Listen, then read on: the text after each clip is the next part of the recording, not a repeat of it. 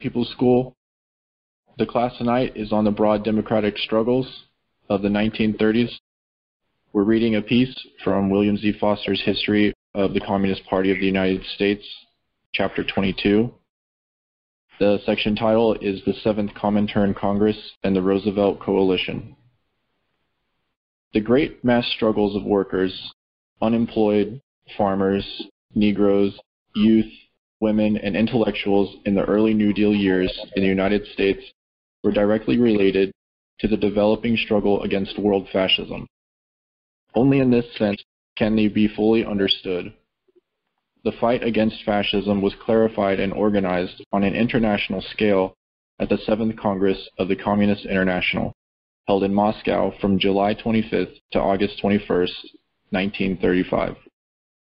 At this historic Congress, in which a strong delegation from the CPUSA participated, Georgy Dimitrov, head of the Comintern and hero of the Reichstag fire trial, swept aside the current liberal social democratic nonsense to the effect that fascism is a revolt of the middle class, and exposed it in its full nakedness as the open terrorist dictatorship of the most reactionary, most chauvinistic, and most imperialist elements of finance capital.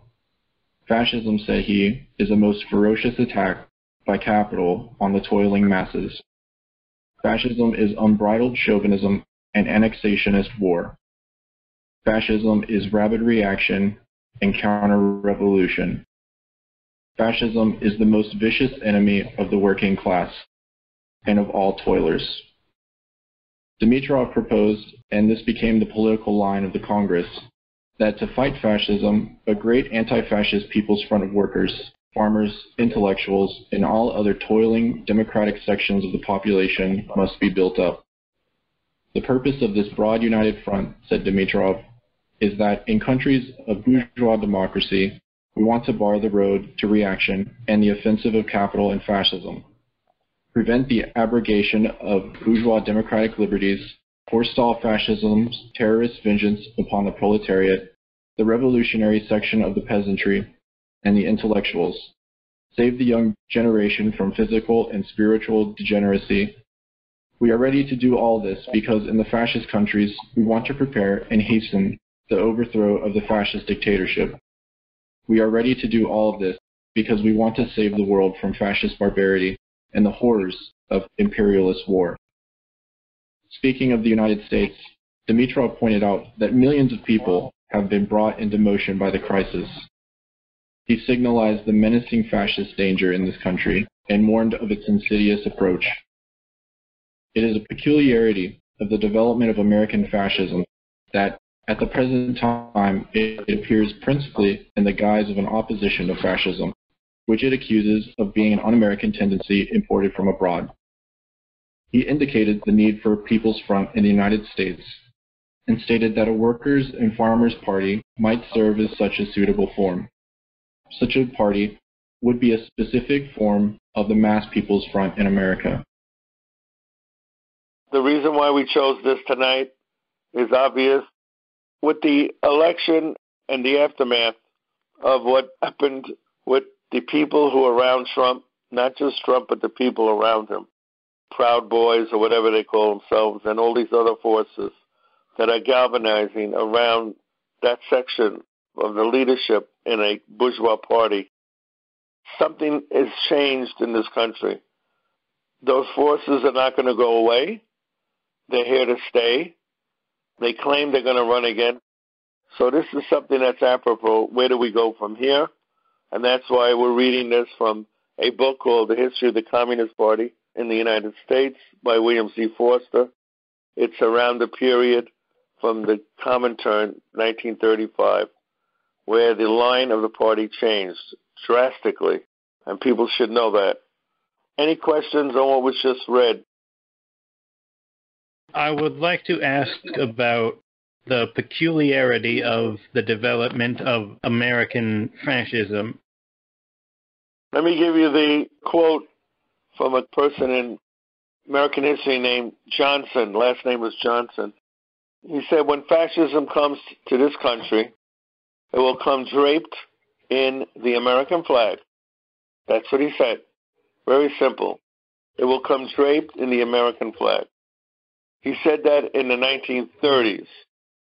There was something going on in this country, in the South, in the 1930s, Huey Long. It happened at the same period. And if you notice, today, and even in World War II, what did they call themselves? The right wing. They call themselves America First. Trump's head, Make America Great Again. They drape themselves in the American flag in our country. They don't come with uniforms like they did in Germany or Italy. They come differently in this country. They always claim to defend the middle class. That's their first thing. And they consider people that work for a living, they throw them in the middle class. So they come off as populists. Someone with billions of dollars, like a Trump, will come off that he's a defender of the working man. The whole thing is a sad, sick joke. It also is the most reactionary element in a society. It's the most chauvinistic. Think about those who talk about whites should be at the top of the ladder, that women should find their place in society subservient to men, that immigrants are not even considered human beings, African Americans are at the bottom of the heap. This is all part of how it will come to our country.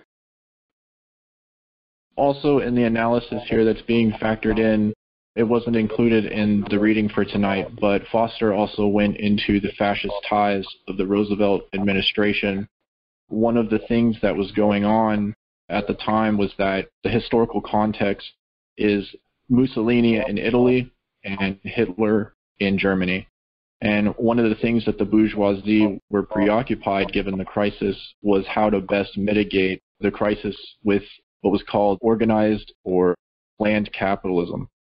And these ideas were stemming from the state organization structure that was being put forward by Hitler and Mussolini. And part of Roosevelt's administration, there were people who were open admirers of Mussolini. And so you had this dynamic where Roosevelt was against fascism, ostensibly, but within his administration were open fascists. It seems like there's a lot of that is still unspoken, even in the Trump crowd. How long do you think we have until that all becomes explicit? Well, it happened already with the Supreme Court. They stacked it with people who are opposed to the right of women to bear children. If a woman doesn't want to bear a child and she's impregnated, she has to bear that child. That's an attack against women's right to run their own lives. It's happening already. But remember, there's a counterforce. Marx said it best. There's a thesis, there's an antithesis, and what comes out of that is a synthesis, something new, something different. So that is always going to be going in motion. As their forces on the right organizing their opposite forces, dialectically operating from the other viewpoint. My understanding of our involvement in World War II was less our opposition to fascism and more of securing our allies and our rights to plundering the rest of Europe. And I also understand that many of the businesses in America during the period were heavily invested already in German industry, things like that. Do you know if any of our current industries are doing similar things, not necessarily just imperialism, but investing in, like, Orban's Hungary? Remember, the United States was not the center of the world in 1930s.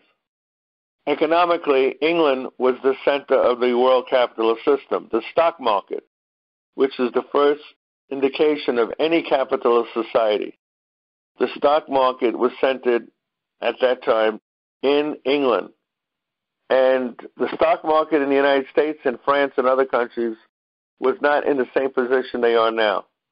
So the stock market and the world economic system centered around England. The United States was not the center. So we were able to have agreements with German industry, et cetera, et cetera. Curious if there's any similarity to where we're currently exploiting these countries that eventually turned fascist. It's not the same situation. The closest we can have is that we funded governments in Latin America. They were dictatorships of a minority of capitalist families, usually landed people. And we did that during the 40s, during the 50s, during the 60s, and that's what caused the problem with Cuba. What caused the problem with Cuba is in 1959, there was a revolution, which at the time was not a socialist revolution. It was a revolution of national liberation. And quickly it turned into something else because within 3 or 4 months, the Castro government nationalized United Fruit and places that purified the oil and the gas and did the whole thing with nationalized fruit industry, pineapple, sugar. That's what caused the embargo. People don't realize that. The United States called an embargo right after that, not before it. Near the end of the reading, you pointed out that one of the things Dimitrov said, which is that the peculiarity of the development of American fascism is that it presents itself as an opposition. What groups did he consider to be a part of that? And what are the further peculiarities of it that might be still manifesting today? What he's mainly referring to here is within the Roosevelt administration that there were people who were open and admitted fascist sympathizers. At the time, the historical context was the general crisis of the Great Depression. And one of the things that came out of that was the idea of planned or organized capitalism and the state remedies that were put forward by Mussolini and Hitler to organize society against the general crisis. And so people within the Roosevelt administration would admire Mussolini, especially the people involved in the creation of labor laws. And it was under the Roosevelt administration that the concept and the thing that company unions, which had plagued the labor movement in previous years, became nationalized. It was a way for the state to actually get a control on the development and the actual capabilities of the labor movement, which was a main tenet of fascism. And so these people who would say this were organized under the guise of an anti-fascist People's Front. They were anti-fascist in words only at that point, but the people that were in the Roosevelt administration were clearly fascists. But it was through the actual labor movement and the pressure and the guidance of the Communist Party of the United States as well as the Comintern, and actually guiding and leading the movement against fascism. As early as 1933, so pretty shortly after this, the Silver Legion of America, they're the American fascist organization led by William Dudley. They were an organization until 1941, so they're very openly fascist groups in America. Roosevelt comes in. So the election was in 32. Let's look at the whole picture. The stock market crashes in 29. President is Hoover. Basically a do-nothing president with the economic crisis. His belief was that government should do nothing. Laissez-faire capitalist, if you will. That's the picture. What's going on in the world? Well, in 22, who took over Italy? The black shirts, Mussolini, the fascist. Also what happened in 22? The attempt by Hitler to take power. And what happened? It failed. So he went to prison. And in prison, he wrote Mein Kampf, My Struggles. All the time he was in prison, he was very similar to like all these type of leaders. He was able to be in contact with his forces outside. So this is the picture. So now Roosevelt comes in 32. When he first came in, he was emulating, as one of the comrades said, what was going on in other countries, especially Germany and Italy. He was emulating economically and also physically. What's the first thing he does? He sets up something called the CCC, Civilian Conservation Corps. What was the CCC? It took young people off the streets in the cities and put them in the country. And in the country, the thesis goes like this. You have fresh air, they grow their own food, and they got them to work in building up things in Tennessee and the parts of the country that needed to be fixed. They put footbridges in the national parks and all kinds of work. Well, that may sound innocent, but at the same token, let's go across the ocean. What happened in Germany? How did the Hitler people get started? They got started in something called a natural movement where they went to nature. And Hitler did this with the young German people. They wore their overalls and the typical German costumes, the young men, and they went into the countryside and built up the countryside. Very similar. So we as communists saw the CCC as an attempt to do with the young people what Hitler did. You have to look at the period of the time that we're in. Also, something called the NRA, National Recovery Act. This was in the beginning of the Roosevelt administration. And if you look at the symbol of the NRA, you can see it in old movies. Like there's a series on TV called The Waltons, if you ever seen it, in Appalachia, showing in the local mercantile store. You see pictures of the symbol of the NRA. It was the exact same symbol as the eagle in Germany. Only in Germany it was holding a swastika, and in the United States it was holding something that had to do with the NRA. But it was the same exact replica. So we began to see similarities. The party had their own candidate, William Z. Forster, in 1932. We did not support Roosevelt in the beginning. But what was happening to Roosevelt? Number one, his wife was very influential, and she was a different mind than he was. Remember, Eleanor was the speaker at the YCL Congress later on, but it wasn't called YCL. It was called AYD, American Youth for Democracy. Imagine the First Lady speaking at a conference of young communists. Also, what was going on? In the beginning of Roosevelt's administration, they tried to overthrow Roosevelt. The reactionary section of the Wall Street big business. And they got military people involved with them. One of them was that famous general who wrote, "I worked for capitalism, it's a racket," Smedley Butler. And he exposed them to the New York Times at the time and the newspaper. So they had really mud on their face.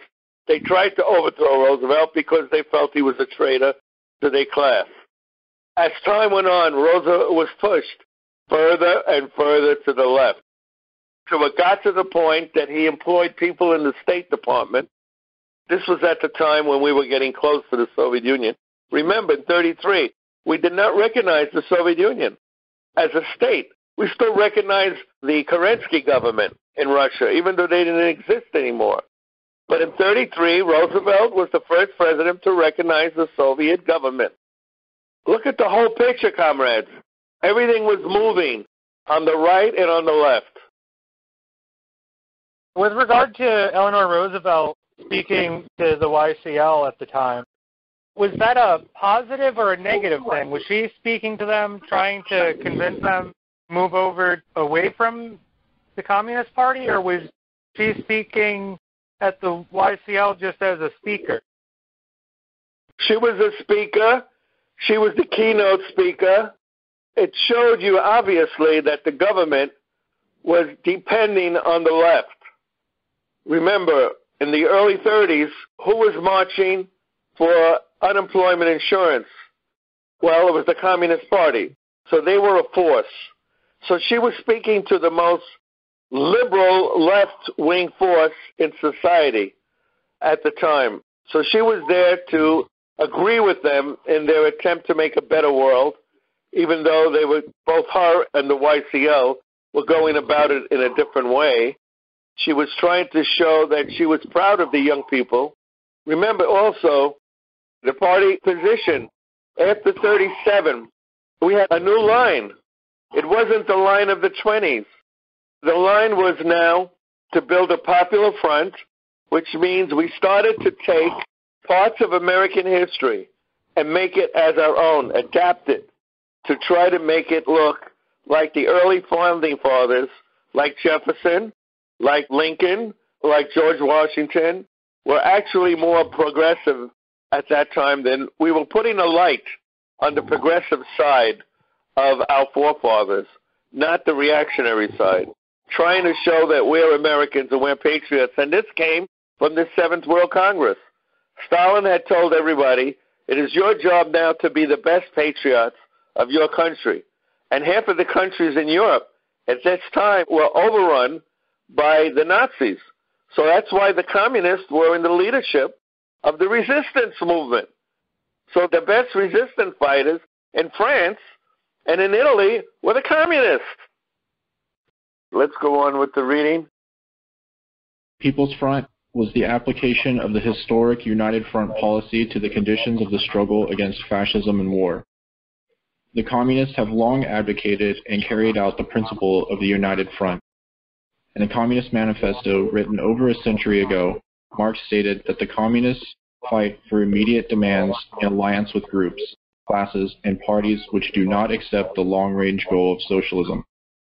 Dimitrov's statement on the Workers' and Farmers' Party, which the American Communists have long advocated as the form of the People's Front in the United States, fitted right with the traditions and conditions of the American class struggle. For a long time, even as far back as President Jackson's era, as we have noted in previous chapters, there has always existed a strong tendency for the workers and farmers to join forces together in united front political struggle against the common enemy, the capitalists. This trend was evidenced with especial sharpness during the important political fights of the Greenbackers, the Populists, and the La Follettites. Indeed, the characteristic United Front alliance of workers and small farmers has more of a background of political history in the United States than it has in industrial Europe, where social democracy, ignoring the political potentialities of the peasantry, traditionally concerned itself almost exclusively with the fight of the proletariat and the middle class.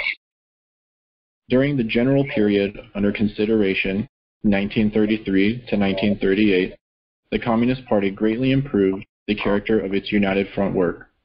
It broke more and more with the sectarian leftism which it had manifested to some extent in the depth of the Great Crisis. The party has gone through various stages, from ultra-left, sectarian, all the way across to social democracy. The whole world movement, if you study what happened in Russia, the split in the Russian Social Democratic Party between Martov and those of the social democratic nature and Lenin of the Bolshevik nature, you'll see there's always been this. Same thing happened in the United States, in China. Everybody that may not know, but in China there was a division in the beginning of the revolution between two or three different forces. One group wanted to concentrate on the workers in the cities. Another group wanted to concentrate on the peasants or the farmers in the countryside.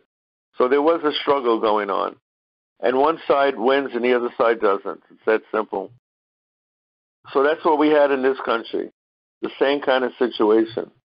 In the 1920s, we went through a period of sectarian leftism, as William Z. Foster states. We did not get involved in the AFL at the time, American Federation of Labor. We started our own trade unions. That's what we did. And we call ourselves the Trade Union Unity League, TUUL, and later became the Trade Union Educational League. And they were our forces within the labor movement, the organized labor movement. In Europe and in the world, we did not have one unified trade union movement. Ours was around something called the Red International Trade Union Movement. And so that's what we did between 1919 and 1929. In 29, there was the stock market crash, and capitalism went belly up at the time. And so therefore, with the belly up of capitalism, fascism rose in 1922 in Italy and in 1933 in Germany. So the line of the party had to change because the reality was different. And that happened in the period we're talking about, the 7th Congress of the Comintern. You can continue, Comrade. This was shown by its effective work among the trade unions, in the struggles of the unemployed, the Negro people, the youth, and in many other fields. The party was playing a very important part in the ever-increasing fight against fascism and war. The growth and activities of the CIO, the Unemployed Councils, the National Negro Congress, the American Youth Congress, the Women's Movement, the upsurge of the intellectuals, and the broad panacea organizations during these years were not isolated phenomena. Here I want to talk on what he means by the, quote, panacea organizations. What Comrade Angelo was talking about before with Huey Long, he was one of those panacea movements. But the real meaning behind them is that they're usually like cure-all. They focus on one issue within capitalism and think that by fixing it, it'll fix all the other issues, as if they all stem from that one issue. There was other movements that focused on fixing labor rights. It's very one-sided and superficial, and they would get a lot of support and a lot of people involved in it ultimately to fizzle out because it was a very terminal organization. Those movements never really went anywhere, but what they did is they served as a sort of political development for the people involved. And over time, the movement started to become more and more developed in their outlook. Going back to the reading, they sprang from the same basic cause, the ravages of the great economic crisis. They had many direct ties and much spirit of solidarity with each other. They headed toward the same goal, the defeat of threatening reaction, and they tended naturally to coalesce in a general movement of struggle. The United Front policies of the Communist Party greatly aided this unification. In the period of imperialism and the struggle against fascism and war, the historic American practice of the toiling democratic masses to fight side by side moved toward the creation of a People's Front. To open up to questions. When Foster is talking about a People's Front, if he's talking about a Popular Front or a United Front? So when Foster's talking about a People's Front, that is the Popular Front. It's a broad mass movement, so it includes not only workers but other parts of society in it. The United Front is mainly built upon the workers. What circumstances call for a Popular Front versus a United Front? So the United Front is what the Communist Party does basically in every other situation because it's fighting for the workers' immediate demands. So we're uniting with the workers in their struggle for better pay, better working conditions.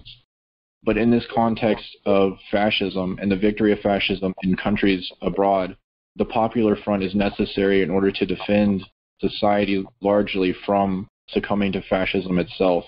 So it requires the Communist Party being involved in not just the worker struggle, but in other movements as well to help them better defend themselves against the decay of all the other ideology that creeps in with the growth of fascism during a crisis.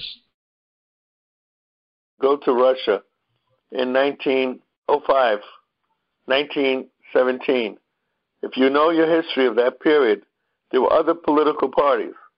Some of them joined with the Bolshevik Party, and some didn't. And some joined in the beginning, and then they left the Bolsheviks. But that's a united front.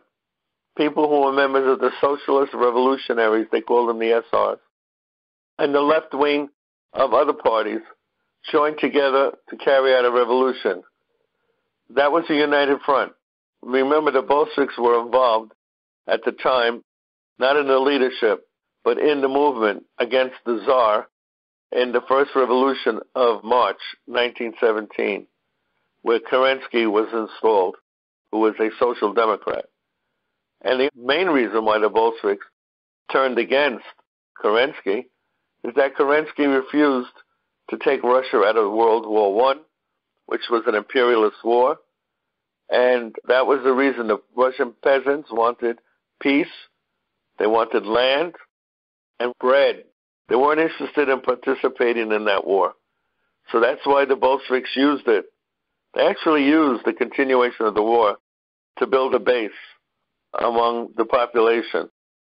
But the war that happened when the Soviet Union was attacked and the whole country joined together, the party, the Orthodox Church, the trade unions, they joined together for the war effort against fascism coming from Germany. That can be viewed as a popular front. To this day, everybody in Russia calls it the Great Patriotic War. And yet, in reality, they all took a pledge to Comrade Stalin when they went to the front. And when they came back with the defeated banners of the German Nazi movement, they threw it on the floor and they said, "For Comrade Stalin." They all said that. "For Comrade Stalin, for Comrade Stalin." So one section of the population was doing it for socialism. The other one was doing it for the country. That would be considered a popular front. What different political ideologies were included with this particular People's Front? So there was a bunch of different ideologies, but mainly what we could characterize them all as is progressive. So it wasn't just communists, but it was also liberals. It's what Comrade Angelos referred to as fellow travelers as well. It was all people who had a vested interest to oppose the rise of fascism. And there were people not necessarily in the party. You've heard us say many times, not everybody should be in the party. They're not capable. But people can work with the party if they agree with certain positions of the party, and that's what a fellow traveler is. So they were all opposed to fascism, but the Bolsheviks were the ones who opposed to fascism because of Marxist ideology. The other ones had their own reasons for opposition to fascism. So they joined together. The United Front is just working class parties. Let's try to put it to today. Let's say PL and Workers' World and the CP and the PCUSA, who claim all to come from a working class background. They can join together in a coalition. That would be a united front. But once elements of the capitalists come in, elements of the Democratic Party or the Republican Party or the small shop holders, the people from the middle class, they're also opposed to fascism. Once they join together, that's a popular front or a people's front. You're talking about how originally the party was kind of on its own, forming its own trade union groups, kind of not working with other groups. But then after the stock market crash, it kind of started building these coalitions that the author's talking about. The CIO was working with the AFL trade unions, or were they kind of working with both? The CIO was not working with the AFL. They were two separate entities in the trade union movement. One was the official trade union movement, the AFL, started in the 1800s, comes out of an idea of guilds, that a person would do a job, let's say electrical work, and then they would have their son come in as an apprentice and join the union. They were the guild unions or the craft unions. The CIO came in with a whole different idea, that people that work in a factory, whether they work in this area or whether they work in that area, they all were members of the same factory area. And that's how they joined the CIO. And it was Congress of Industrial, there's the key word with the CIO, industrial organizations. So the CIO was industrial. The AFL came out of the craft unions for over 100 years before that. The question is, who was composed of the CIO? They were communists. They were people who believed in socialism, but not communists. They were American radicals. There were those that came from the IWW background, industrial workers of the world. They weren't interested in ideology.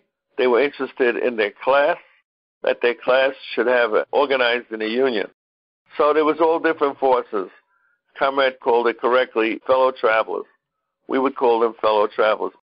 They use the term fellow travelers because they're walking along the same road as we are, as communists are. But at the end of the day, they're walking along the same road for different reasons. Others, like us, do it for ideological reasons. because we're committed to Lenin and Marx. Others who are fellow travelers feel what we're doing now is the correct thing to do, but they're not dyed-in-the-wool, ideological, committed to our cause. Comrade Foster, his earlier organizing, he was part of the several radical unions that you can consider syndicalists. So he came from a very left sectarian background when it came to union organizing, and they were what was called dual unions. But very quickly he became disenchanted with it because of its very isolationist results. So I wouldn't say after 29 the behavior of the Communist Party changed. I think it was a little bit before then towards the unions. And Foster was actively involved in trying to organize the factories, which other unions at the time were against. But then there was also the issue of the unions, especially the radical unions, putting their nose up at the trustified industries. They didn't want to work with them. And so Foster advocated that they work within the trustified unions and fight against the reactionary leadership. And so that was the main policy that the party started to follow after Foster started to get involved with the Communist Party. So they started to do away with the dual unionism, which the IWW was and is. So they started to work within the reactionary trade unions and started to gain a better foothold among the workers. The AFL formed in 1886, and that was not even a decade after the end of Reconstruction of the Civil War. And so, correct me if I'm wrong, Angelo, but the AFL was incredibly racist and incredibly anti-women as well, incredibly misogynistic and sexist. So the CIO was not only in terms of what you said about more so worker and, a left progressive power, but also a counter to that social construct of racism and white supremacy. Am I off base? You're right on base, but add to the fact that the AFL itself was a craft union. That means they had an elitist attitude. Only some people are good enough to belong to our union. That's their attitude. So I mentioned with craft unions, the father would teach the son the ins and the outs, and then the son would automatically get into the union. So now we separated the elite people that were skilled in certain things from a general person who works for a living, picking up crates. That person has a right to the same union as the one who makes the cabinets. That kind of idea. Earlier he said something about the degeneracy or something among the younger members of the party. I was just wondering what he meant by that. What's basically happening is that society around them is breaking down due to the rise of fascism. And so the youth goes through a period of degeneracy morally and spiritually. And so they drift more towards the reaction. But also they become disenchanted with society itself.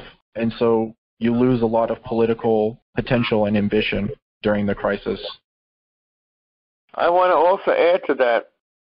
There was a ethical, moral undercurrent going on in the left. Remember this. Basically, the Communist Party and Marxism was replacing the old religion of Christianity and Judaism. That's what was happening among the young people. So therefore, they had a level of code of conduct that you just don't do certain things and other things you do. Those who were not involved in the left, specifically the party, more specifically the party, who joined socialist movements, who joined individual anarchist movements, were practicing something that was widespread at the time. My mom told me about it when I was younger. She lived through that. It was called free love. I don't know if anybody ever heard of it. And that was an attempt to castigate the family as they knew it, and to say that we can sleep with whoever we want, have children out of wedlock. This was what was going on among certain sections of the young people. And it was like nihilism against everything they had been brought up as, which was led by the religious institutions, that you don't have any relations outside of marriage. Remember the Ten Commandments? One of them is, thou shalt not covet thy neighbor's wife. Another one said, thou shalt not covet thy neighbor's goods, which meant, by wife meant if you're in a marriage, you stay in that marriage. This whole ethical, it became a religion. And so the party, young people, were brought up the most ethical. They looked at that as the generation of bourgeois society. Whether they were right or wrong, that was the way they looked at it. So they became so ethically pure. And I find that in our party, by the way, among young people who come in. In the time that we're talking about, I don't know if you know this, but the YCL in this country in the 20s, the young people, they did not dress like other young people. They followed the model in the Soviet Union. So the women who were 18 years old had long dresses, peasant dresses to the ground, along with kerchiefs on when young women were not doing kerchief things. It was an older generation of women. And the men were very proper in how they dressed. This all came from emulating what they saw in the Soviet Union in the 20s and the 30s. I hope that answers some questions, because that has a lot of bearing on the word degenerate. However, the incipient People's Front movement of those years, a blood brother to the great People's Front movements of Europe, never reached the stage of becoming a full-fledged mass, quote, workers' and farmers' party, unquote, as described by Dimitrov. This was partly because of Roosevelt's skillful maneuvering to keep the workers tied to the Democratic Party, and partly because of the timidity and treachery of the workers' own union leaders, who refused to break with the two-party system. Consequently, the movement never rose to a higher level than that of an uncoordinated popular coalition around Roosevelt, a loose Democratic front. But it nevertheless proved powerful enough to halt, at least temporarily, the advance of fascism in the United States. Very important point. That was written in what year, Comrade? Foster wrote this in 52. Okay, that was written in 52. While Comrade Stalin was alive, remember that. Comrade Stalin died in 53, and then the attack against him happened in 56 from Khrushchev. But in 52, when this was written, Comrade Stalin was the head of the International Communist Movement. So Comrade Foster is basically saying that there always was a danger from progressive people, even like Roosevelt, to keep us in one party of the bourgeoisie. Now we're in 2021. In another 3 weeks, we're going to be in 2021. That means how many years have passed? What was the mathematician on this phone call? From 52 to 2021. All these years, we more or less, by enabling a position to stick only to the Democratic Party, we never made any advances. No advances were made all these years. So we have to ask ourselves the question, what should have been the right policy? After fascism was destroyed in 45, what did the communists try to do throughout the world? Well, they tried to have fatherland fronts in all of Eastern Europe, and in this country we tried a third-party movement, the way Foster was talking about, a farmers and labor party. It was called a progressive party. And what I don't understand is, because the Progressive Party ran a candidate in 1947 against the Democratic Party, the Republican Party, and another party called the Dixiecrats, which was Southern white followers of the Democratic Party. So there was four tendencies in the election: the Democratic Party, Republican Party, the Dixiecrat Party, and the Progressive Party. Because of that, remember, we were going through what? Anti-communism started already in 1947. The so-called speech by Churchill that there's an iron curtain has descended upon Europe. Because remember, Truman was the new president now. He dropped the bomb in 45 because Roosevelt had passed away. And they put up Truman as the vice president, knowing fully well that Roosevelt was dying. and they didn't want Henry Wallace, who was the head of the Progressive Party that worked with communists and socialists and independent radicals. They didn't want that. So they put Truman. When Roosevelt won, Truman came in, and Roosevelt died while he was in office when they had the new elections. Truman was the standard bearer. And so the Progressive Party only got about 1 million votes. To me, 1 million votes during that period of anti-communism was great. But they decided the attack was too much, and they allowed the Progressive Party to die. It was allowed to die by the leadership. I believe strongly of that because I'll go into it in another class in the future. While I was in the party, they allowed things to die, even under the leadership of Gus Hall, who was one of the better leaders. They allowed things to die. I work in the ethnic community. I'm not going to get into it now, but it's terrifying. So that's the point I'm making, that we tried it, we didn't win, and we should have continued it, in my opinion. We should have continued, not give up so easily. And with that, we're going to open it up now to ask questions. If fascism is something that's always kind of in the background of how the ruling class maintains power, what does the People's Front differentiate from just communist organizing in general? So Dimitrov says that in countries of bourgeois democracy, we want to bar the road to reaction and the offensive of capital and fascism and prevent the abrogation of bourgeois democratic liberties. Forestall fascism's terrorist vengeance upon the proletariat. The revolutionary section of the peasantry and the intellectuals save the young generation from physical and spiritual degeneracy. What fascism represents in this context is a degradation of basically all the national characteristics, all the progressive and democratic national characteristics of the nation. And so the United Front, which is normally for the Communist Party an effort to unite with the workers for their immediate needs and demands, it's expanding it to include the intellectuals, the youth, women, all in an effort to prevent these other movements from succumbing to fascist reaction.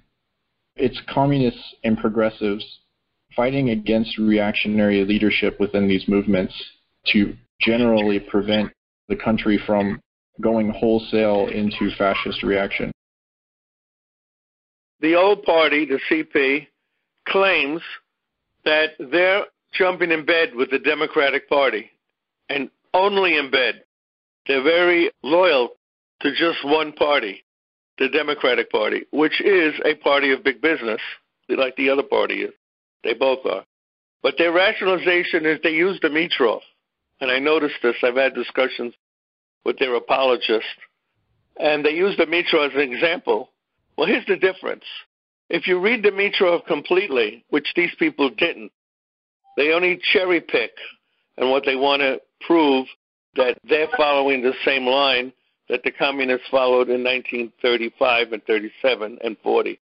The difference is this. Dimitrov says very clearly, we work on an equal basis with the rank and file of the bourgeois parties.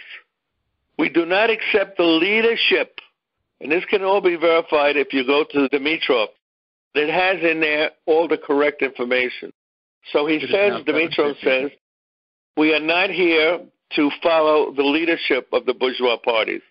We're here to work with their rank and file in a front against fascism. What the CP has done is they have taken the leadership of the Democratic Party, Biden, Clinton, whoever, Obama, and they say, we follow the leadership of the Democratic Party in the United Front. No, comrades. It's not the same reality. When we were in a united front with the Democratic Party in the 1930s, we were considered the third largest political force in the United States. I keep stressing this over and over again. The communist movement was the third largest political force. That's not the case today. Today, we're not even part of the equation. Our party is small and growing. We're only about 5 or 6 years old. The other parties are much too small, including the old CP. They have become tailist, which means they follow the leadership of the Democratic Party, and they claim that they united front with them. That's not what Dimitrov said at all. I hope people understand the difference. That we are equal partners with the bourgeois leaders in fighting fascism. We're not following the bourgeois leadership of their party. And that's the difference. In this, we're talking about the People's Front with working with the progressives and everything else. How do we combat the lesser evilism that is pervasive in politics today in America, where you go, well, we got to go and side with the Democrats because the Republicans are way too evil? How do you combat that? First of all, listen to this quote. The lesser evil is itself evil. Don't forget that quote. The lesser evil is itself evil. We have the three-legged stool. The three-legged stool is very simple. It's a little stool you put your foot on, but it has 3 legs instead of 4. The first leg is we run our own candidates electorally. Our own candidates, Party of Communists USA. The second leg is to work with other formations in the left to form an electoral front, a front, F-R-O-N-T, which means we can work with another political group just to run candidates, not to join with them or anything else, but to run a joint slate of candidates. That's another way of going about it. And the last one, the last leg of that stool, is under certain circumstances, we could endorse a candidate of one of the 2 major parties if their position is pro-peace, which means anti-imperialist, very clearly. Pro-peace means anti-imperialist. And if they're pro-worker and anti-racist, then that's a situation we can endorse such a candidate. But as the time is going on, comrades, it's getting harder and harder to endorse a candidate of the Republican or Democratic Party. They both are going to the right. Ever since Clinton became president in 1992, he took over the Democratic Party.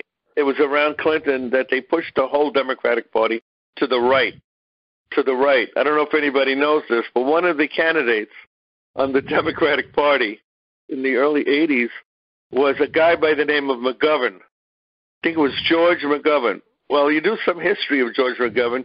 George McGovern worked with Henry Wallace's Progressive Party in 1948 and 1952, the same party that the communists worked with. So you could see that a person could be running as a Democrat, but in reality they're much more to the left of that. That has happened in the past. Ever since Clinton came in, every Democrat has been to the right of center. So we call them center-right. They're not center-left anymore. So it's harder and harder. That's the three-legged stool. But getting to the question of the lesser of two evils, let's look at history. Every time we've had a lesser of two evils, we wind up supporting the most right-wing person because the lesser of two evils fails. Let's go to Germany. They tried to stop Hitler in the elections, in the early elections, so they put a guy by the name of von Hindenburg, and they put him up. He was a centrist, supposedly. Well, when von Hindenburg got sick, everybody knows what he did. He gave the chancellorship, which was a title in Germany, the chancellorship to Adolf Hitler. This was the center person. We were strong enough in Germany so that we were able to put our own candidate as the Communist Party candidate, Baumann, Ernst Baumann. We were able to put him up. But in our situation here, we're not at that point anymore. Ever since the 1950s, our ranks have been decimated. We have to start all over again, comrades, whether we realize it or not. There's no easy way out. We got to start all over again. And we started with Comrade Halali, and we ran him, and he was the first time since 1984 we had a communist running in this country. We don't use the elections, comrades, to win. We use the elections to get our platform out. When Halali ran, people throughout the country contacted the party because of his candidacy. They were able to know of what he was doing, which they couldn't have found out if he wasn't running. So the lesser two evils in history shows you, eventually we get the right wing.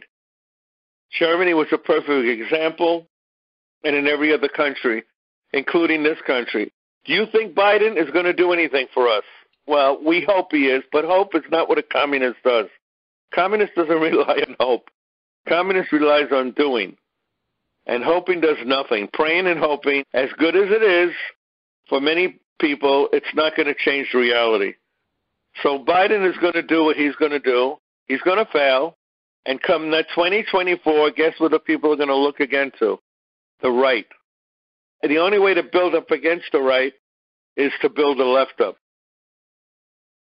A comrade earlier mentioned Huey Long and that movement of appealing to the farmers and the working people, particularly in Louisiana, et cetera. You have to remember that just 15 years before he was assassinated, Eugene V. Debs had run a fairly successful campaign for the Socialist Party of America. It was the culmination of a long period of socialist sentiments in Texas, Oklahoma, and western Louisiana.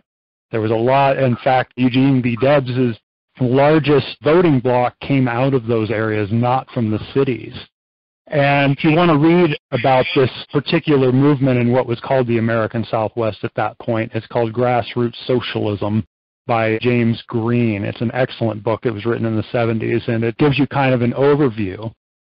But the second part of this is how someone like Long followed that fascist model of picking up those sentiments and putting race and other, of course, nefarious ideas into that mix as well and leading that charge, sort of like Hitler did with putting in socialist in National Socialist. In the first half of the text, it mentions the fact that the fascism in the United States would brand itself as being opposed to fascism. And then later on, it talks about social democracy in Europe. So my main question or thought about this is, how would you say that this relates to social fascism? Social fascism is a thesis that was prevalent in the 20s and early 30s. That whole ideology was no longer applicable for the communist movement after 1935 or 36. Why? Because the reality changed. That time, we now saw fascism had taken foothold in Italy and in Germany. And it was on the march through military means by German and Italian forces, military forces. So we had a rupture in the body. Blood was coming out. We had to do something differently.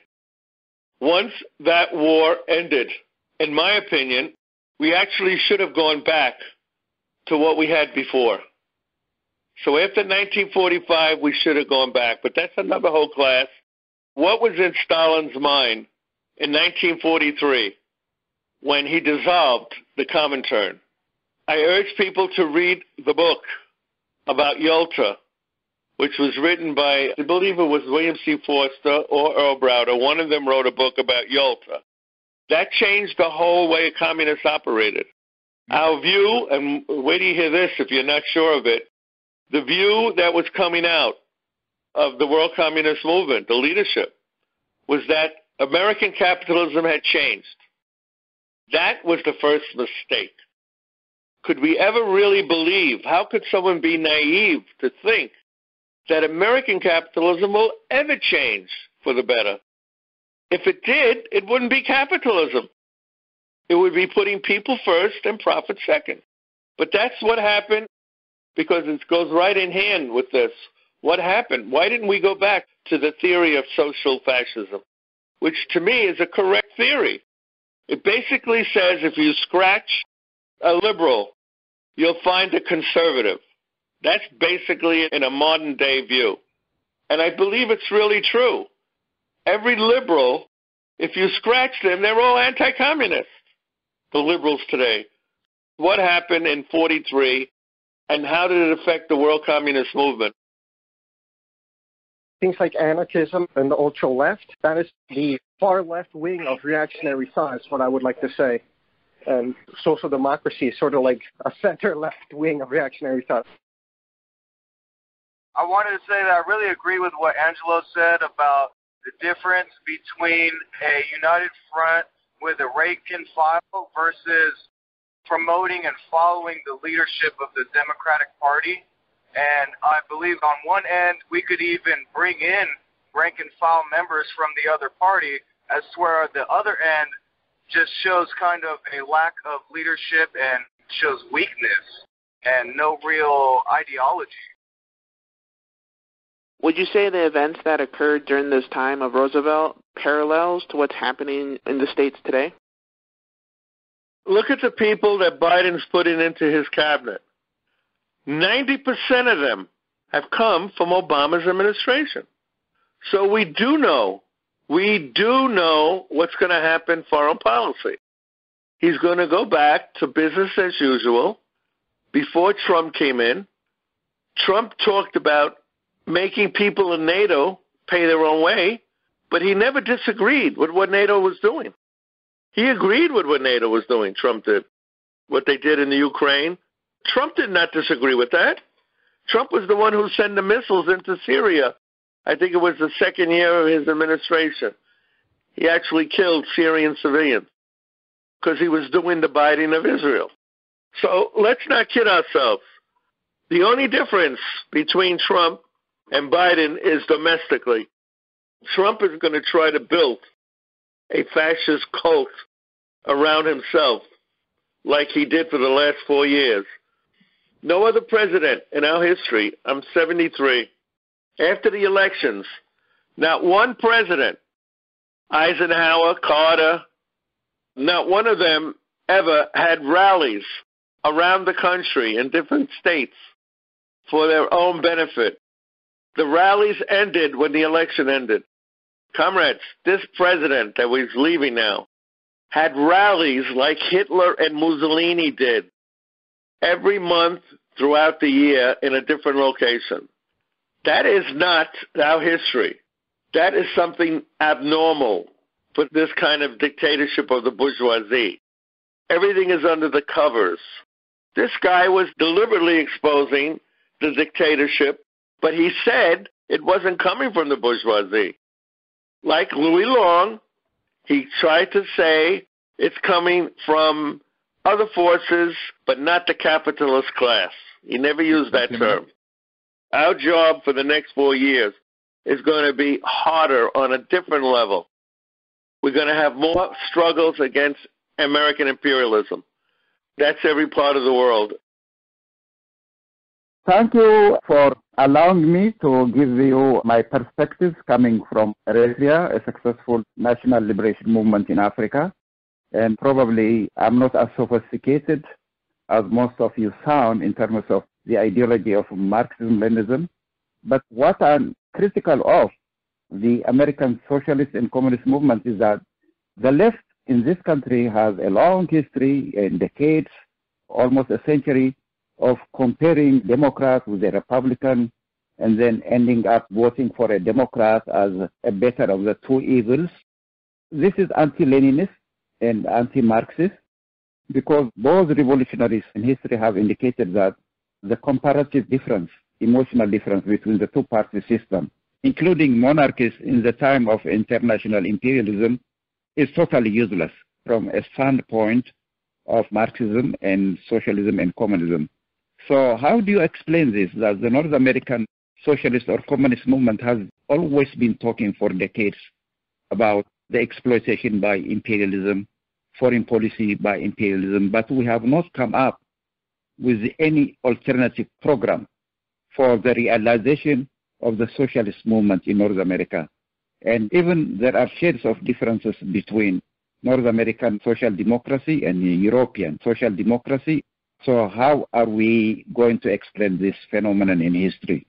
Because we are in the least position in terms of political emancipation of the American working class.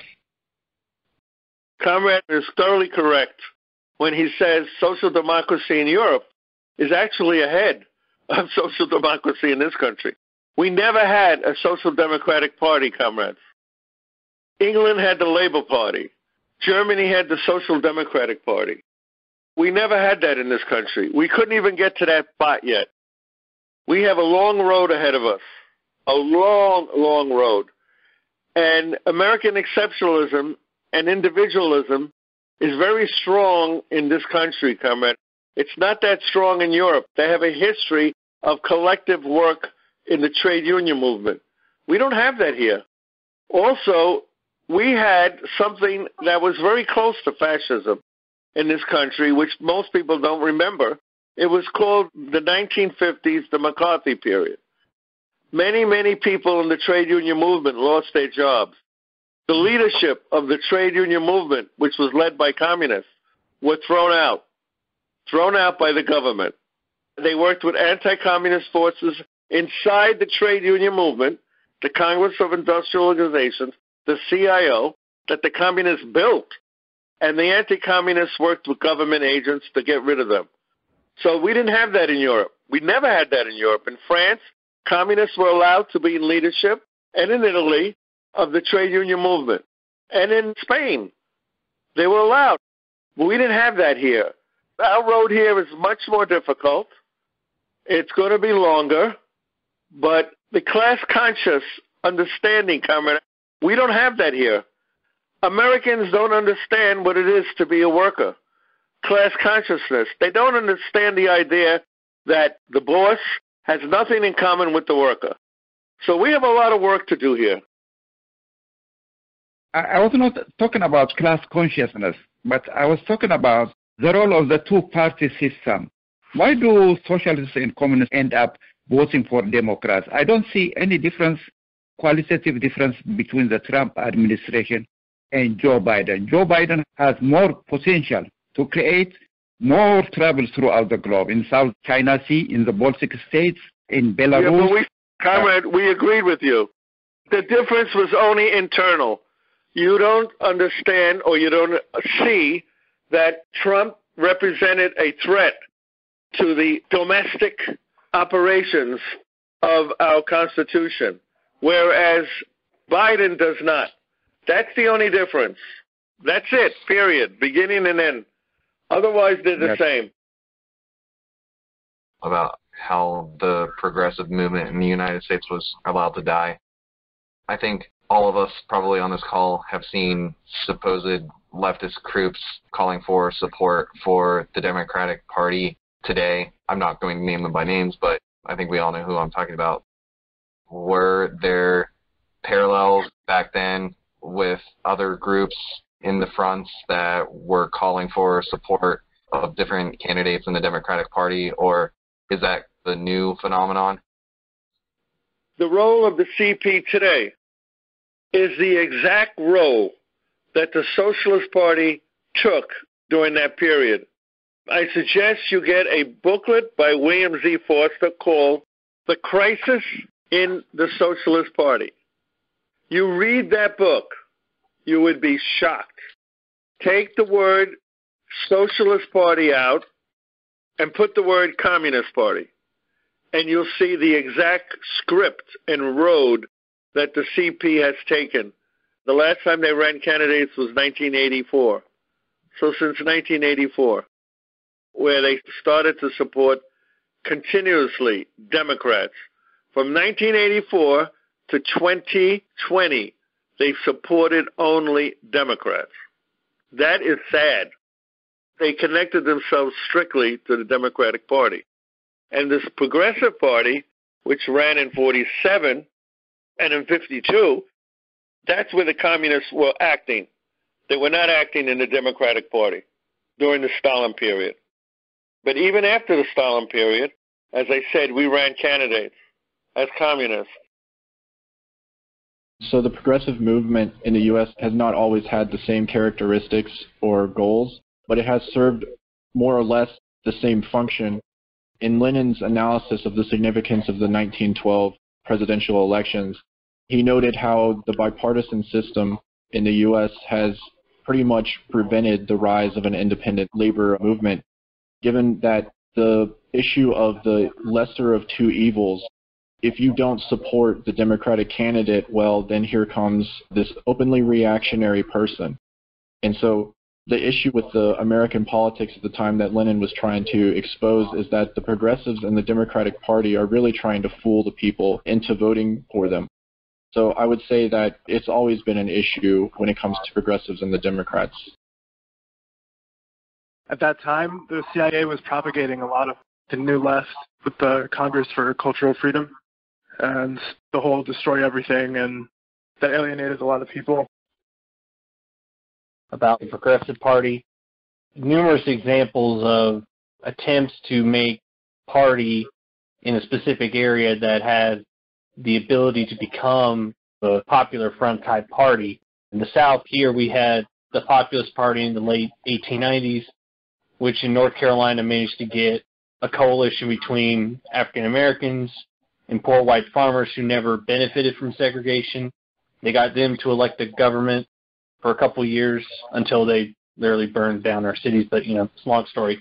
And then even in like the 40s and the 30s, there were still literal farmer labor parties active in several states that had a chance of forming something. But again, usually it always comes back to we got to throw ourselves behind the Democrat Party in order to fend off our true enemies.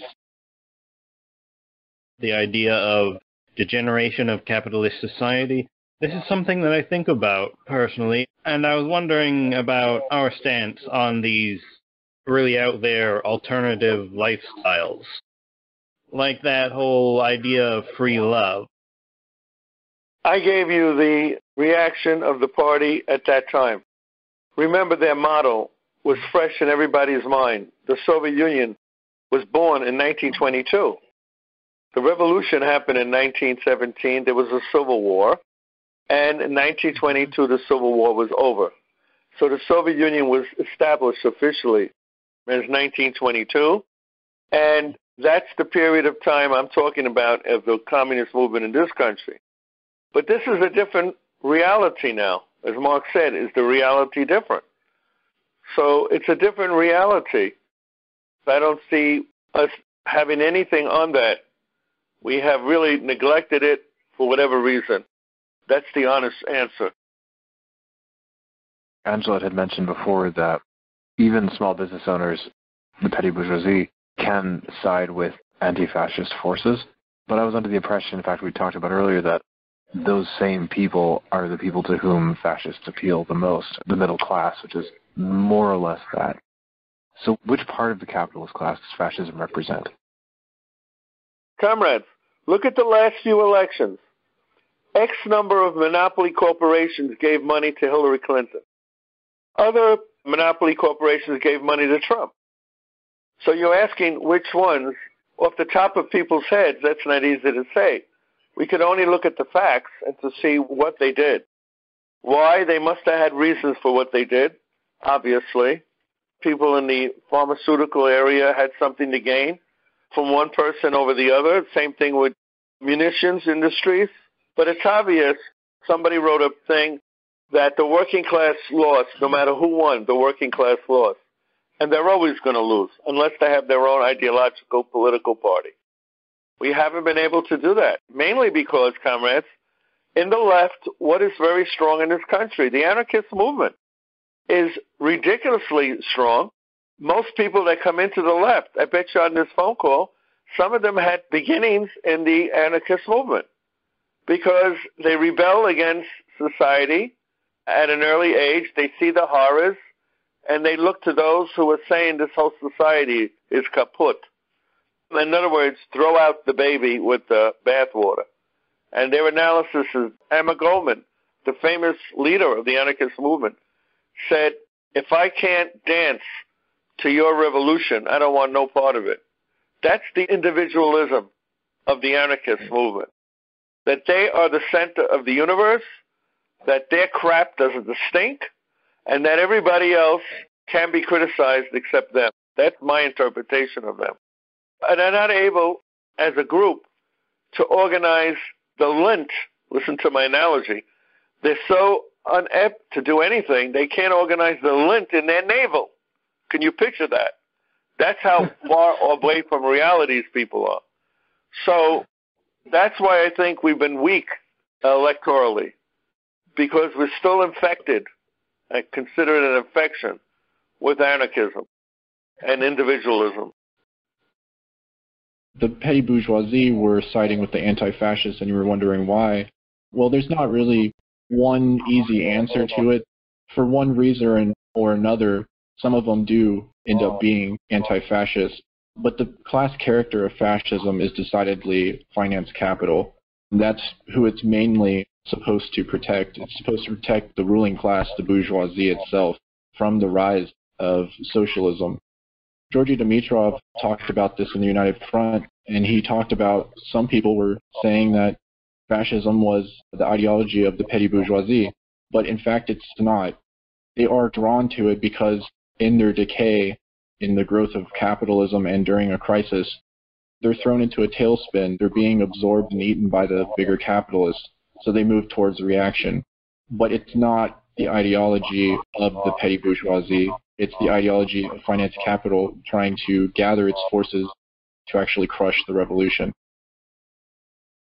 If you check opensecrets.org, it will list all of the corporations that give money to the Republicans and the Democrats. And what you'll notice is every single corporation gives to both parties. They do not care who wins. They just want them in the pocket. I think another comrade mentioned about the CIA. And yes, you can read our U.S. Congressional Register, and you can see where J. Edgar Hoover has put into our congressional record what's going on with the Communist Party. It is revelationary that we have in our own records what they think of the Communist Party. And you can go to most any year and find something. The one I like is the Edgar Hoover in 1966 and his comments on just what was going on. He even included Gus Hall. He knew everything that was going on in 1966 regarding the party. And we have to be aware of that and assume that. Everybody in the phone call should know, when Roosevelt was maneuvering, there was a large Communist Party. There was also a smaller, active Socialist Party. We don't have either of those today. The 1950s deliberately destroyed the communist alternative in this country. That's what they were there for, to do.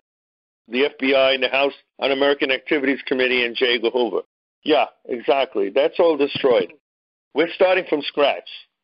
And some people feel they don't have the time to start from scratch. I've met these people. Well, it's okay. You may not have the time to start from scratch, but there are other people who do have the time and want to start from scratch to build a workers' party, and one that's legitimate, that is not off the walls. And we need that. So Roosevelt had that. The reason when Roosevelt was running, we had over 100,000 people in New York City with marches for unemployment insurance. We had them the Unemployed Council. That was a transmission belt at the time. We don't have that now. Most of the people on this phone call are part of an effort to rebuild the communist movement in this country under the PCUSA banner. And a lot of them are doing great work. Others are new, coming in. They have a model to follow. They should get involved. The revolution may not happen in our lifetime. It definitely won't happen in mine at 73. And it may not happen in the next 10, 15, 30 years. But it's eventually going to happen because the capitalism cannot sustain itself. And all these people who try to help capitalism, people on the left, like the CPUSA, who are trying to bring across an idea of capitalism with a human face. There's no such thing, comrades. Smack them in the face, say, smell the coffee, and let's get on with the revolution. Thank you for listening to this full-length class from the People's School for Marxist-Leninist Studies. Support us at newoutlookpublishers.net, join us on Discord, follow us on Twitter, and visit peopleschool.org to sign up for free classes.